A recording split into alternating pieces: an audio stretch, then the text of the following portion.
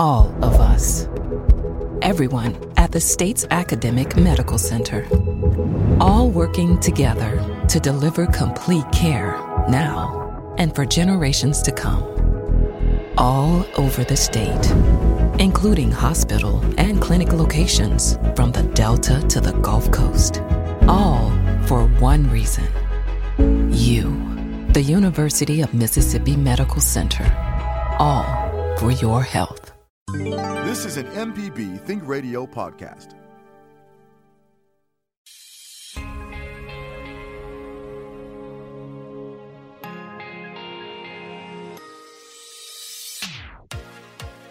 Thanks for tuning in. You're listening to Southern Remedy, Healthy and Fit on MPB Think Radio.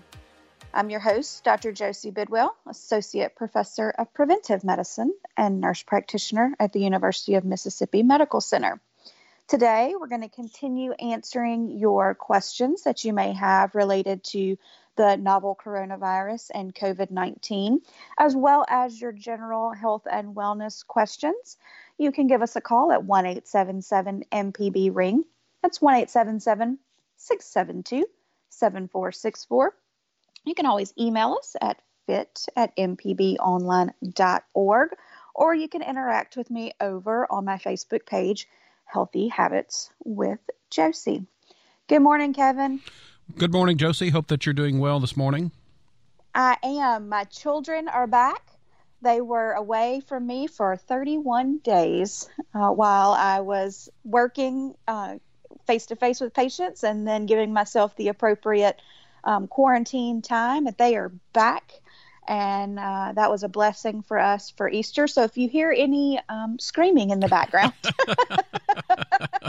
they are two boys that tend to fight. So they have been talked to about the radio show this morning, but that would be what the background noise is if you hear anything. And it's a joy to my ears to hear them because it was too quiet around here for too long. That's great news. Before we jump into things, the question popped into my mind.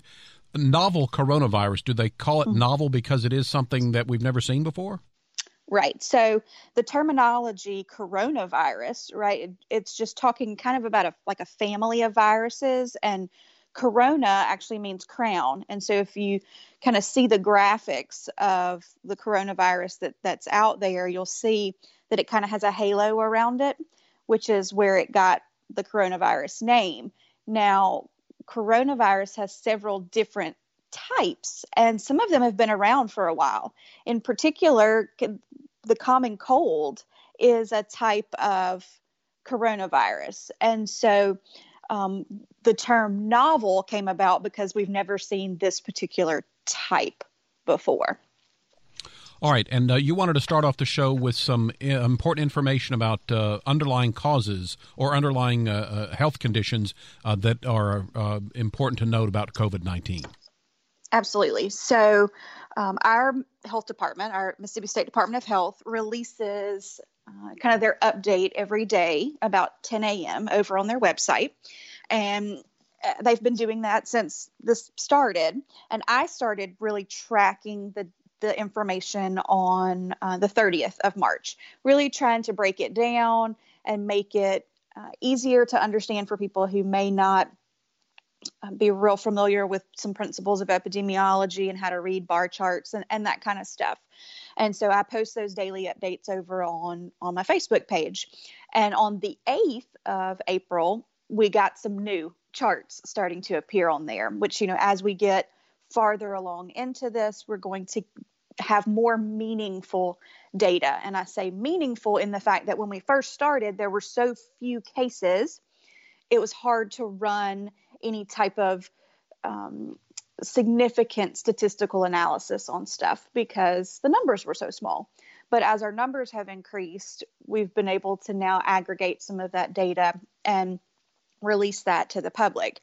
And so on the 8th, one thing that was released was for the people who have died in Mississippi from COVID-19, did they have underlying health conditions or what we call comorbid conditions, meaning you've got it in addition to something else? So in addition to the COVID-19, did they have some other underlying health condition?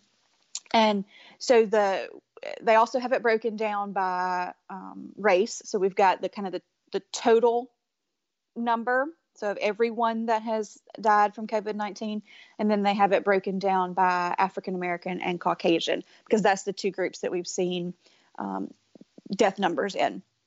And so when we look at that and we look at the total number of cases, the total number of death cases and their underlying health conditions, I pulled out the top 3 of those. And so this has been consistent since the 8th when these numbers were first released. The most prevalent comorbid condition in those that have died has been heart disease. Then next has been diabetes, and then following that has been high blood pressure. Now, the differences between races have kind of flipped and flopped back and forth for the past couple of days, but pretty consistently, at least for the African American population, the causes have been diabetes and heart disease. And then just yesterday, the number 3 cause or comorbid was obesity. And then for Caucasians, it's been heart disease, high blood pressure, and then lung disease.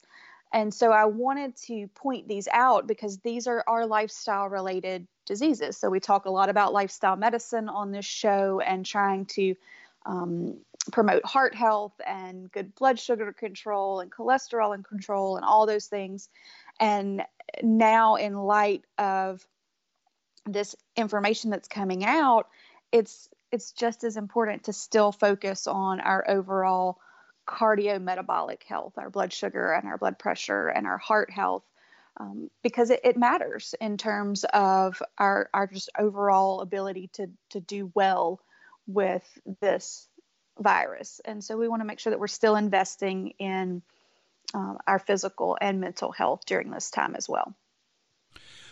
Is there any research or thought into why those underlying conditions are adding to the complications with COVID-19? Well, we have to think about what's going on with COVID-19, right? So we think first and foremost of it as a respiratory illness, right? But then when we think about how we treat this respiratory illness, it's going to present with how do we oxygenate someone and how do we ventilate them. And then if the illness progresses and we become septic, which usually means kind of an overwhelming infection that then enters the bloodstream and targets the organs, if our organs are already not super healthy, then it's going to put a bigger toll on them. If we already start with, a sick heart or sick kidneys, then we're going to have problems with that. Also with diabetes, we know that can kind of lower your immune system, right? That's why we tend to not heal as well from cuts and scrapes and surgeries and those kinds of things because our immune system is lowered. And so we want to give ourselves the best chance as we can. And so we want to, prevent these types of chronic conditions if we can. And if not, if we already have it, then we want to keep it under as good a control as we can. All right. We are on Southern Remedy, Healthy and Fit with Dr. Josie Bidwell. If you have a question this morning, you can give us a call, or you could send an email to fit@mpbonline.org or leave a message on Josie's Facebook page, Healthy Habits with Josie. The phone number, if you do want to call in with your question today, is 1-877-MPB-RING. It's 1-877-672-7464. Let's get this one question in before our first break, and it says, I'm trying to grow most of my produce at home. I've been freezing my vegetables for the winter, but need to learn to can. I'm afraid of botulism and home canning. Don't feel comfortable just reading a book and following instructions. Was looking for an online class to learn to can properly. I think it's important, especially these days, to grow our own vegetables and learn to preserve them. Do you know where I could find such a class? Or, Josie, if you had any other sort of canning tips for this person that contacted you on the Facebook page. Absolutely. And it was a great question that I saw just this morning. And, I'm thinking back to my childhood, and my grandmother canned everything. She just... And I helped, and that was a hot day in the kitchen when you were doing the canning. But, so first I would say, if you have a family member that is a canner or does a lot of home preserving, then tap into them. They're going to be a great resource. Now, that doesn't mean go over to their house and learn how to do it, but you pick up the phone and call them and get some tips from them.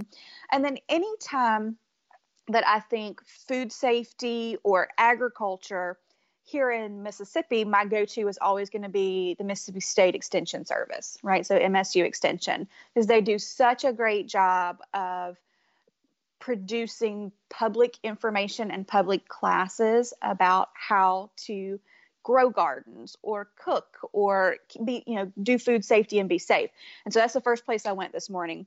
And they have a great kind of ebook or downloadable PDF out there on home preservation of foods and canning. Now, I know this particular question said they kind of wanted more than a book, and I completely understand that, but some folks are better, they better digest information when they read. So I went ahead and posted the link for that PDF over on my Facebook page. And then also I did a quick little Google look around for online classes. Now, there were a lot that came up. I didn't share a lot of those resources because I never want to share something without knowing the source, right? And knowing if it's a reliable, trusted source. And so I looked for other extension services across the nation, and there were several in some other states that had videos on for canning. And then also there's a National Center for Home Food Preservation, which looks like it's coming out of Georgia, maybe. And so I did post the link there as well because they have visual demonstrations on how to do canning. So I hope those are kind of a good jumping off place to start. And if I run across any other courses or references for anything, I'll post them over on my Facebook page as well. I'm Dr. Josie Bidwell, Associate Professor of Preventive Medicine and Nurse Practitioner at the University of Mississippi Medical Center. Thanks for listening to the Southern Remedy Healthy and Fit podcast. If you have a question, you can email fit@mpbonline.org or leave a comment on my Facebook page, Healthy Habits with Josie. For ongoing information on staying healthy and fit, subscribe to the podcast using your favorite podcasting app.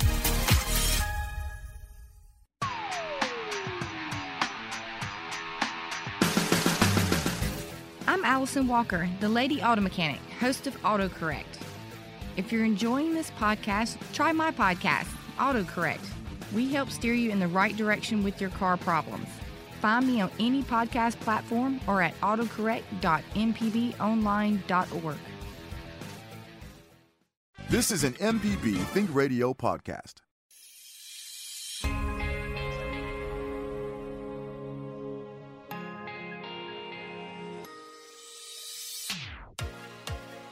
Thanks for tuning in. You're listening to Southern Remedy Healthy and Fit on MPB Think Radio. I'm your host, Dr. Josie Bidwell, Associate Professor of Preventive Medicine and Nurse Practitioner at UMMC. We're answering your COVID-19 questions today, as well as your regular questions about how to stay healthy and fit. If you have a question for us, our number is 1-877-MPB-RING. It's 1-877-672-7464. You can email us, fit@mpbonline.org, or hop on over to my Facebook page, Healthy Habits with Josie, and leave your message there. We do have a caller on the line, so we're going to go straight on over to that and talk with Edward in Jackson this morning. Hello, Edward. Good morning. Good morning, Dr. Josie. Good morning. Yeah, it's a good morning to be up here, but I'll soon be 75. On my 13th year of my kidney transplant, and I take immunosuppressant drugs. Right. But otherwise, nothing else wrong with me. I get out and jack up the cars and wrench the lawnmower around and crawl around and do anything I want. Get the ladder and fix everything. What's my chances of surviving if I get that corona stuff? And there's actually, if we look, and I'm pulling the picture up from today because they release that data at 10 every day. So I've looked at it, but I haven't been able to analyze it yet. There is a bar graph on the health department website that has immunocompromised as a a marker as one of the comorbid conditions for underlying deaths. And so it's looking like for the total, it's about 15 folks out of 96 have had that as one of their underlying health conditions. Now, what we don't know, or which I'm sure someone knows, but is not released to the public on any of these charts yet, is what if there's more than one illness, right? So there's a bracket on here for kidney disease, and there's a bracket on here for immunocompromised. So what does it look like if we have someone with both of those? And so that information is just not out there and available for us. So we have to just go based off of what we would normally do for someone with your past medical history in terms of infection prevention for, regular influenza, stomach virus, bacterial infections, all of those other kinds of things that we don't want you getting exposed to, right? So it's not saying that if you were to get COVID, you would necessarily have a poor outcome. It just might be a little bit, it might be harder for you to fight it off. It might require a longer hospitalization stay, those types of things. So your best course of action is to isolate as much as possible, not go out unless it's absolutely essential, wear that face mask, and really, really, really good hand washing. Yeah, well, I've got my labs are perfect. Otherwise, like I say, everything is working great in my body, and I've got an old painter's respirator that I'm taking out, and I'm not going to just take a chance on one of these masks. I mean, I'm going to seal it all off and wear my goggles. Right. But I'm not going. My daughter's taking care of me, getting what I need, and me and the old dog, we set up. I got plenty of medicine and everything stocked up, so I'm in good shape. I was just kind of curious because I've had pneumonia before, but not serious. I was in the hospital a couple of days, but not nothing life-threatening. But I know I'm not going to have to go out. If I get it, it's going to be tough. But I'm just curious, and I wish all my fellow Mississippians and Americans, the best of luck, and have sense enough to do the right thing instead of going out and going to places with a bunch of people and bringing it home to your kids, and they're going to go to school and give it. Some people just don't have any sense. But I appreciate you, and I appreciate PBS and MPB, and you've helped me out a lot, and I want to wish you all a good day and a good, healthy life. Well, we appreciate you for listening and supporting, and we wish you that same long, healthy life, okay? All right, Edward, appreciate your call. Let's stay on the phones, Josie. Next, we have Liz, who's called in today. Good morning, Liz. Go ahead. Hey, Josie, this is Liz from MPB working from home. I miss seeing you. I know I miss you, too. What can I do for you today? Well, I have a shoulder injury that in January when I saw the doctor, he had told me to take some ibuprofen, and I missed my follow-up because I was scared to go into a doctor's office without a life-threatening emergency, and I haven't telemedicine him, which I probably should. But anyway, how much ibuprofen can a person take before things start going south, and you shouldn't be taking that much? Right.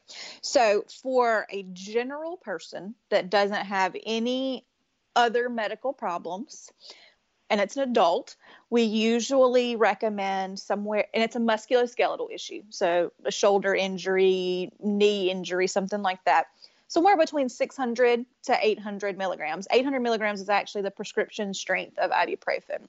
So somewhere between 6 and 800. I usually dose it every 8 hours, so 3 times a day. But I usually only recommend it for about a week or so, because if someone is taking that, as scheduled for a week, and we're not seeing improvement, I want a callback that says I'm not better, because I want to maybe change things up a little bit. Now, if someone has kidney issues, then we've got to dose down the ibuprofen for that, because it can affect kidney function. If someone has a past medical history of maybe ulcers in the belly or in the intestine, then I probably don't want to do ibuprofen at all, because it can burn the lining of the stomach and increase the risk for those ulcers. If someone has high blood pressure, then NSAIDs, or the class of medicines that ibuprofen falls into, can make blood pressure worse. Now, in the short term, it's probably not that big a deal, but if we were going to put them on more of a prescription anti-inflammatory, that would kind of make my spidey senses tingle and keep me from doing that. But in your case, if you have been doing ibuprofen pretty regularly since January and we're not better, then it's absolutely time to do a telemedicine visit with the provider to see what can be changed up there in terms of your treatment modality. We also want to make sure that anytime we're taking ibuprofen, regardless of what the dose is, we want to be taking it with a full glass of water and with food to keep that stomach irritation from happening. That help? I will man up and call the doctor and see how we proceed from now. So thank you so much, Josie. You're welcome, Liz. Thanks for calling. All right, Liz, we appreciate your call. Next on the line, Josie, we have Asim, who's called in today from Brookhaven. You're on the air with us, so go ahead. Yes, hi. Thanks for taking my call. I have two questions. One is, after making the initial testing at clinics, hospitals, or fairgrounds, who conducts the analysis, the government or private labs? And my second question is, why is it taking so long to get some of the results, knowing the seriousness and urgency of this brand of flu? That's all I have. Thank you. Okay. Sure. So who runs the test is, of course, going to depend on where it was collected. So you mentioned fairgrounds. I know when we started at the fairgrounds, all of those samples were going to the Mississippi State Department of Health to be run. UMC has some in-house capabilities now. So some of those samples from the fairgrounds may be coming into UMC. I'm not certain on that, though. So I'm not going to, plant my flag in that particular hill, so to speak. But if we go to the Mississippi State Department of Health website, they do have it broken down on the number of tests that they have run versus the number of tests that are have been conducted by outside laboratory facilities or private labs. And it looks like about, let's see if I can pull that up this morning. I had it up. Now, the reporting from outside labs has not been updated and since April the 5th. And I think they only update that particular graphic every week, but the health department updates their number every day. So I'm on the page, I'm scrolling. Here we go. So through April the 12th, the tests that have been performed at the Mississippi Public Health Lab is 9,412. And based on the numbers we have from April the 5th, there have been a little over 20,000 people. So it looks like about half has been done at the public health lab, and then half have been done from another entity. And so in terms of, how long results are taking, that's directly going to depend on where they're being run and what the volume is at that particular location as to how many tests that they can run. What I think some people may be confused about is maybe when they go to their doctor's office and we run a flu swab, right? We just stick it up your nose and we have a result in 10 to 20 minutes. It's a different kind of a test. That's a rapid test that people, of course, are working on the development of, and some places have them. What we've got to be cautious about is how sensitive and specific those tests are so that we don't have a lot of false positives and or false negatives. The type of test that's being run most often for COVID is a PCR test, which takes a while to set up. We've got the swab collection, but then now we also have the actual preparation of the specimen and setting that test up to run, and how many can be run in a batch, so to speak. So it's not quite as rapid of a turnaround for test results just because of how long it takes to set that up. So that's some of the delay. But that's something that is actively being worked on to be able to increase the number of tests that can be run in a batch, as well as validating these quicker tests as well for that. So that was the first question. What was the second part? Yeah, you answered both questions. I initially was asking about who does the testing, was it the state or the private labs, and then why it was taking so long. So in other words, the tests that are done outside the state are done by private entities? Well, it may not even be necessarily outside the state, but outside of the public health laboratory. So I think Quest was running some, LabCorp had some, and so I don't know if they're running those in lab facilities in the state or if they're being shipped out to a larger lab facility there. I'm Dr. Josie Bidwell, Associate Professor of Preventive Medicine and Nurse Practitioner at the University of Mississippi Medical Center. Thanks for listening to the Southern Remedy Healthy and Fit podcast. If you have a question, you can email fit@mpbonline.org or leave a comment on my Facebook page, Healthy Habits with Josie. For ongoing information on staying healthy and fit, subscribe to the podcast using your favorite podcasting app. Deep South Dining is the show all about the culture of Southern flavor, from fried chicken and collard greens to shrimp and grits and a glass of sweet tea. Subscribe now to the podcast using any podcast app or download our MPB Public Media app. This is an MPB Think Radio podcast.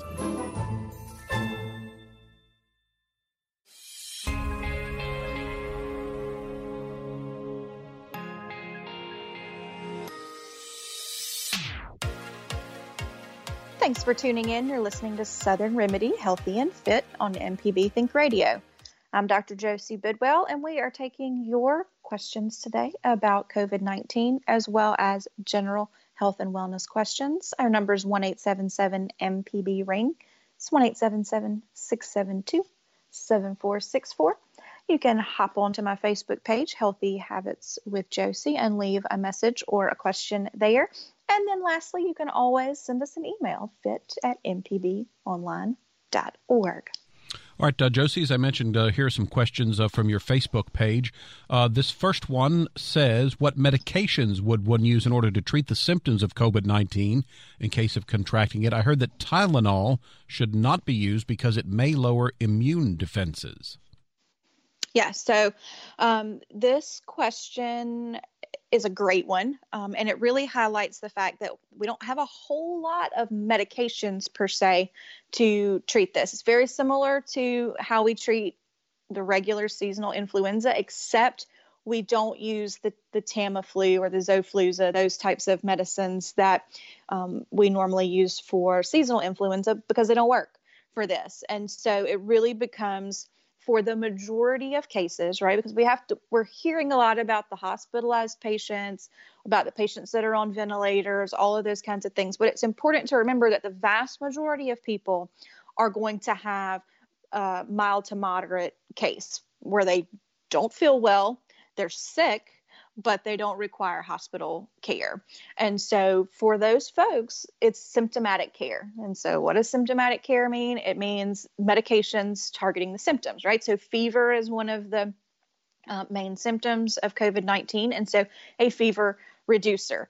Now, this particular question mentioned Tylenol. I think perhaps they meant ibuprofen or Advil because that's the one I've seen the majority of kind of controversy surrounding.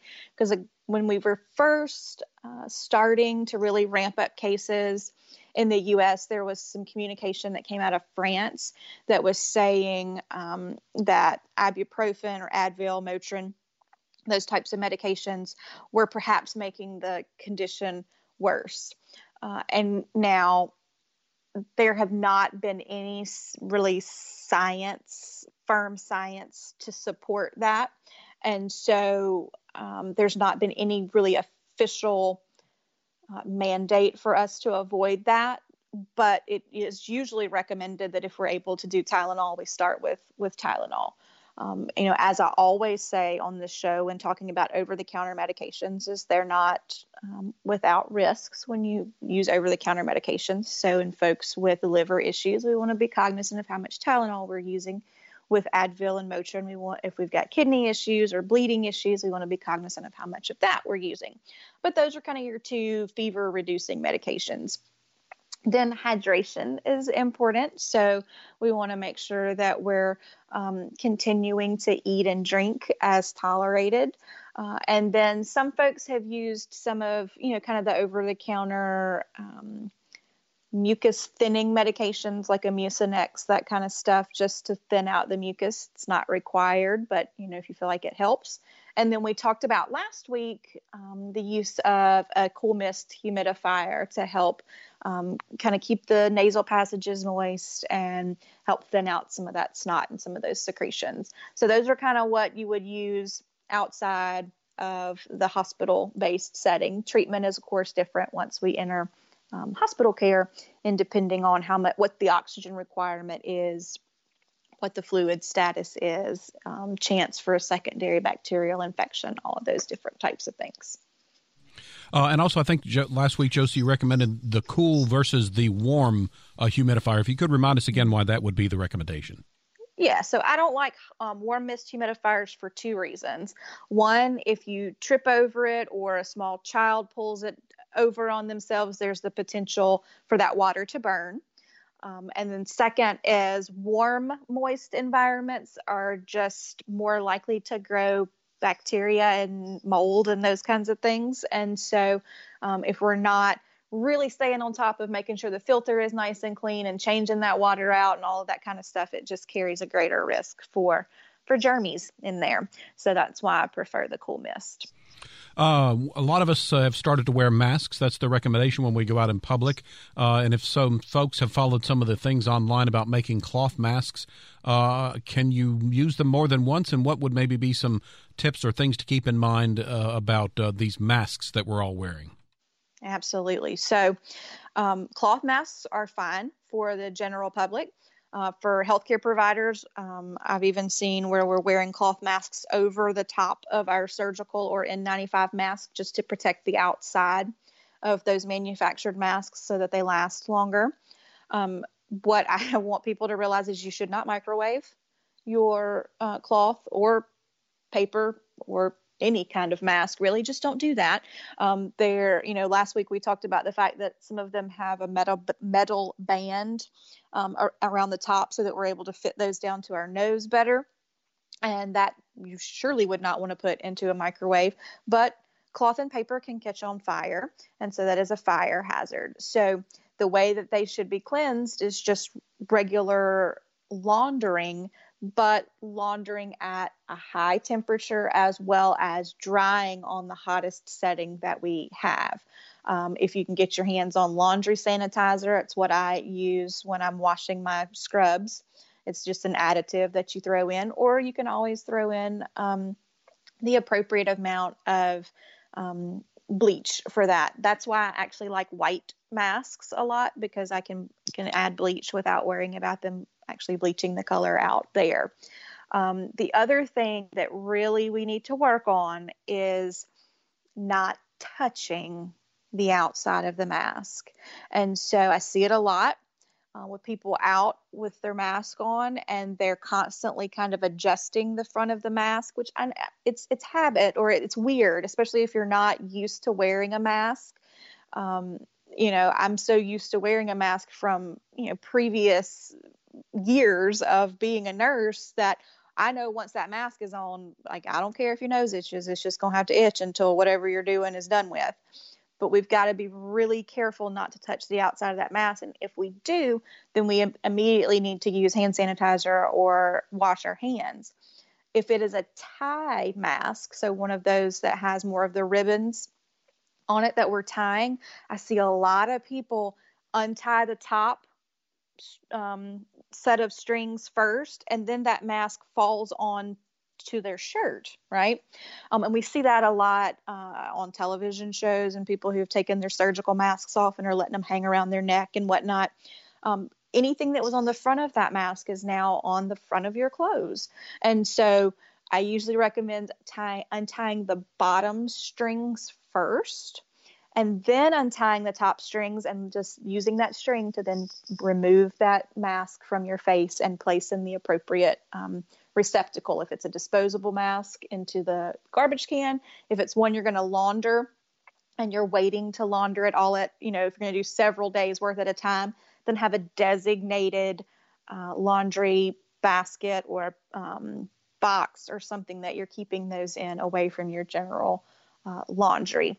The other is if it's an elastic mask, I see a lot of people pulling it down and letting it sit underneath their chin. Well, everything that was on the outside of the mask is now rubbing against the underside of your chin. So if you need to remove the mask, you want to take one finger and slip it behind that ear loop, a clean finger, right? So we've done hand hygiene before we're removing the mask. Slip that off and let it fall off the other side, and again, dispose of it or place it in the appropriate receptacle for laundering.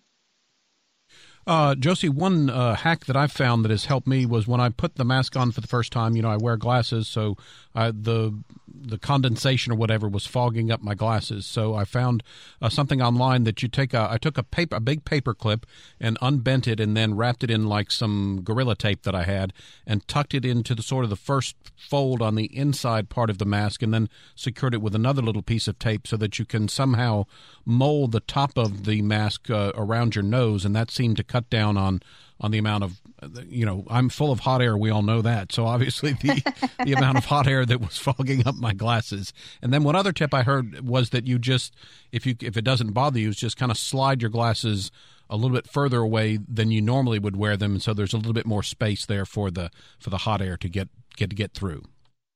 Right. Absolutely. And, that's a good way that we know the mask has a good seal, right? If it's fogging up our glasses, then we know that there's air escaping from around it. So for a healthcare worker or someone who's in, face-to-face close quarter contact with COVID suspected or COVID confirmed patients, the seal is crucial, right? That we have that done, which is why the masks that we use for that, the N95s, are specially fit to the individual healthcare provider so that we're wearing the right size so we get that good seal. But you mentioned kind of putting a bent paper clip. That I have not heard that one, and that is very smart. You should TikTok that, Kevin, and put it out there for the world so you might be famous. That's right. I'll be the new virtual hero out there. We do have some calls on the line. Yeah. So let's start again in Kemper County. Randy has called in today. Good morning, Randy. Oh, good morning. Glad to get through. I've got a couple questions, fairly simple questions, and then I'll hang up and listen to the radio. But you hear over and over and over again about washing your hands and washing your hands. Well, shouldn't you be washing your face, too, at the same time? And okay. The second part of that question is, how long should you, with or even without the coronavirus, how long should you use the same washcloth and hand towel? Perfect. Okay, great. So those are both two really, really good questions. And absolutely, washing your face is appropriate. Of course, I'm hoping that the majority of us are not going out multiple times a day and not touching multiple surfaces. So we don't hopefully we're not touching our face as much as we did before. I know that's hard as well. There's been several kind of videos floating around Facebook of people trying to avoid touching their face. But absolutely washing your face is appropriate. I make sure, once I come in from somewhere that I've been with my mask that, I'm washing my hands, taking my mask off, washing my face as well. We want to make sure that I use a wipe first, not a Clorox wipe. I use one of the makeup removing wipes to kind of wipe my face so that I'm not getting water in my eyes and those sorts of things. And then in terms of, good hand washing, we're going to make sure that we're washing again for 20 seconds with warm water, all those kinds of things. I will mention that with all this increased hand washing, we want to make sure that we're using some lotion as well to keep our hands from getting too dry and too cracked open. Because that can lead to just, skin infections and that type of stuff. So using some lotion there. What was the second half of the question, Kevin? Do you remember? How frequently should you change your washcloth or towel out? Yes. So that, again, we always want to make sure that it's one towel per person, right? So we don't want to share the towel among house members. Also, if someone is sick with any type of illness, we want to make sure that that towel is not being shared as well.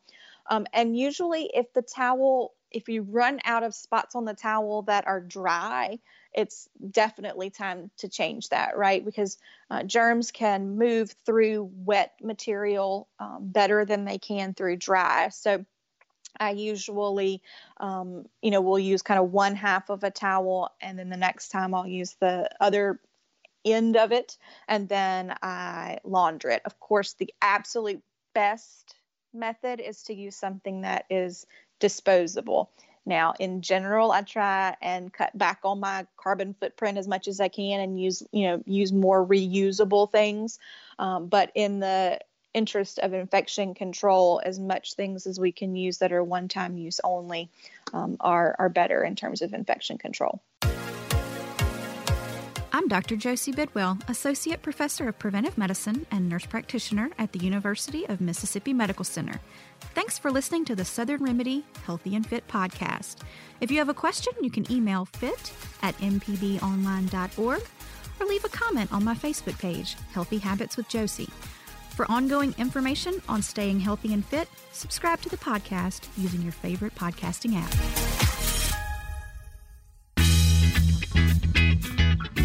I'm Professor Richard Gershon from the University of Mississippi School of Law, host of In Legal Terms. If you're enjoying this podcast, I encourage you to listen to In Legal Terms, the show about you and your rights. We find interesting legal topics to bring to you and let you know how the law affects you. Find In Legal Terms on any podcasting platform on your smart device or on our website, inlegalterms.mpbonline.org.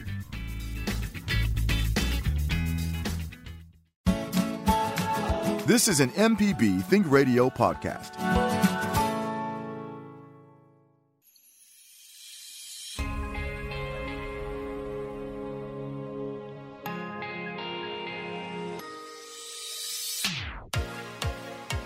You're listening to Southern Remedy Healthy and Fit on MPB Think Radio. I'm Dr. Josie Bidwell, and we've been answering your questions today about COVID-19, infection control, and then just general health and wellness. You've got a couple minutes left if you want to give us a call. Our number is 1-877-MPB-RING. And I think we do have a caller on the line. We're going to go down to Biloxi and talk with Craig. Hello, Craig. Hey. Hello, good morning. About Good the morning. humidifiers, I have an ultrasonic humidifier, and it calls for distilled water, and I know tap water leaves deposits so they last longer. And I'm not sure, it's been decades since I've used one, if you can actually see a mist, like if you take one out of your closet and use it, I believe you actually see a mist from them. I'm not sure. Mm-hmm. Yes. And that's all I wanted to say was to use distilled water in them, because the machine will stop working if you don't use distilled water. Absolutely. And, of course, depending on, the source of your water, your tap water, any impurities and things in that. So it's always best to use a distilled water in anything that's going to be vaporized or anything that you'd be introducing into your body. Like when we talk about sinus rinses and using neti pots, that should always be distilled water as well. Just a quick follow-up on that. If you were going to use a humidifier, do you put it like in the corner of the room and run it all the time? What are some maybe general guidelines if someone does want to use a humidifier? Yeah, so I usually recommend putting it somewhere that you're not going to bump into it, right? So maybe a side table in the corner or really close to the outlet so that you don't have to run cords across the floor. Because if you get up in the middle of the night to go to the bathroom, that kind of stuff, I don't want you tripping over that sort of thing. And, if it's something that you're just using at night, then just, you can just run it at night. If you're ill and you're kind of in the bed or, on the couch in the living room all day, you can, of course, run it as much as you need to there, making sure that you keep it nice and clean and change out the water frequently. But yeah, wherever it's safest to prevent little hands from tugging on it, animals from knocking it over, or you from tripping over it is where we want to sit it. All right, let's wrap up the show with a couple of questions from Josie's Facebook page, and that's Healthy Habits with Josie. You can leave her a message at any time with your concerns about the coronavirus and COVID-19, or again, as we've been saying throughout the show, just kind of general questions about your health and wellness. Josie's always able to lend a hand. This one says, I'm a regular blood donor and gave in early February. I'm scheduled to give again soon, but traveled to Italy in October, and another family member visited from Italy over the Christmas break. Am I eligible to donate? It's a great question, and I'm thankful that we've got regular blood donors and people who are eager to get back out and donate.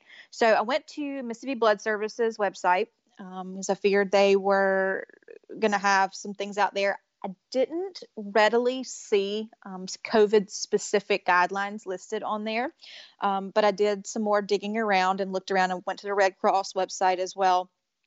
And what the Red Cross was recommending is a 28-day deferment. So if you traveled to China or Italy or Iran or any of these other places that were having outbreaks, they recommended a 28-day waiting period from the last travel exposure or exposure to someone, excuse me, who tested positive for coronavirus, or you had or someone who was suspected of having coronavirus, that you waited 28 days from your last exposure to that individual before donating.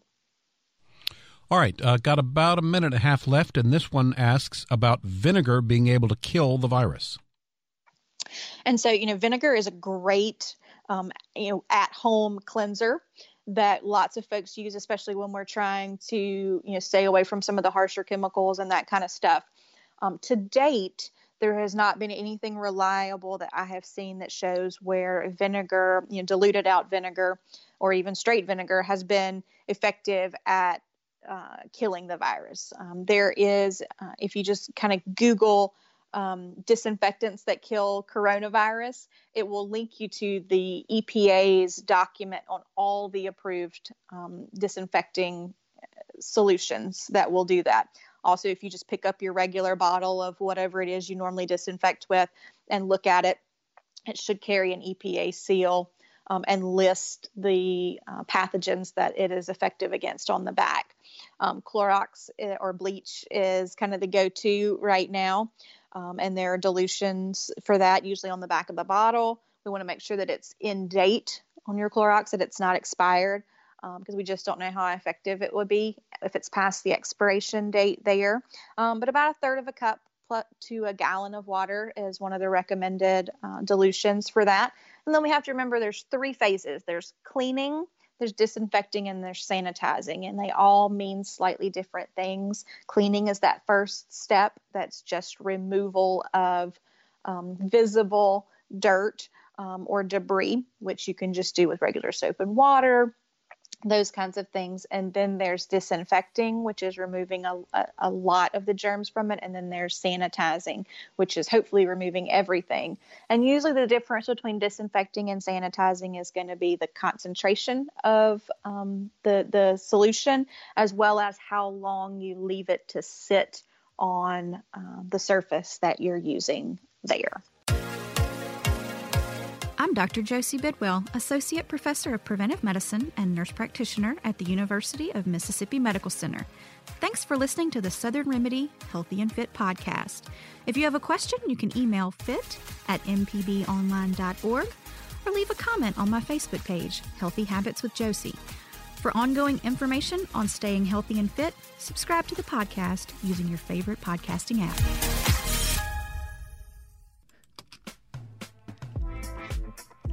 If you ever miss one of our locally produced shows or want to simply hear it again, you can find what you need at mpbonline.org or download our podcast app to your smartphone. MPB programming is on your schedule at mpbonline.org.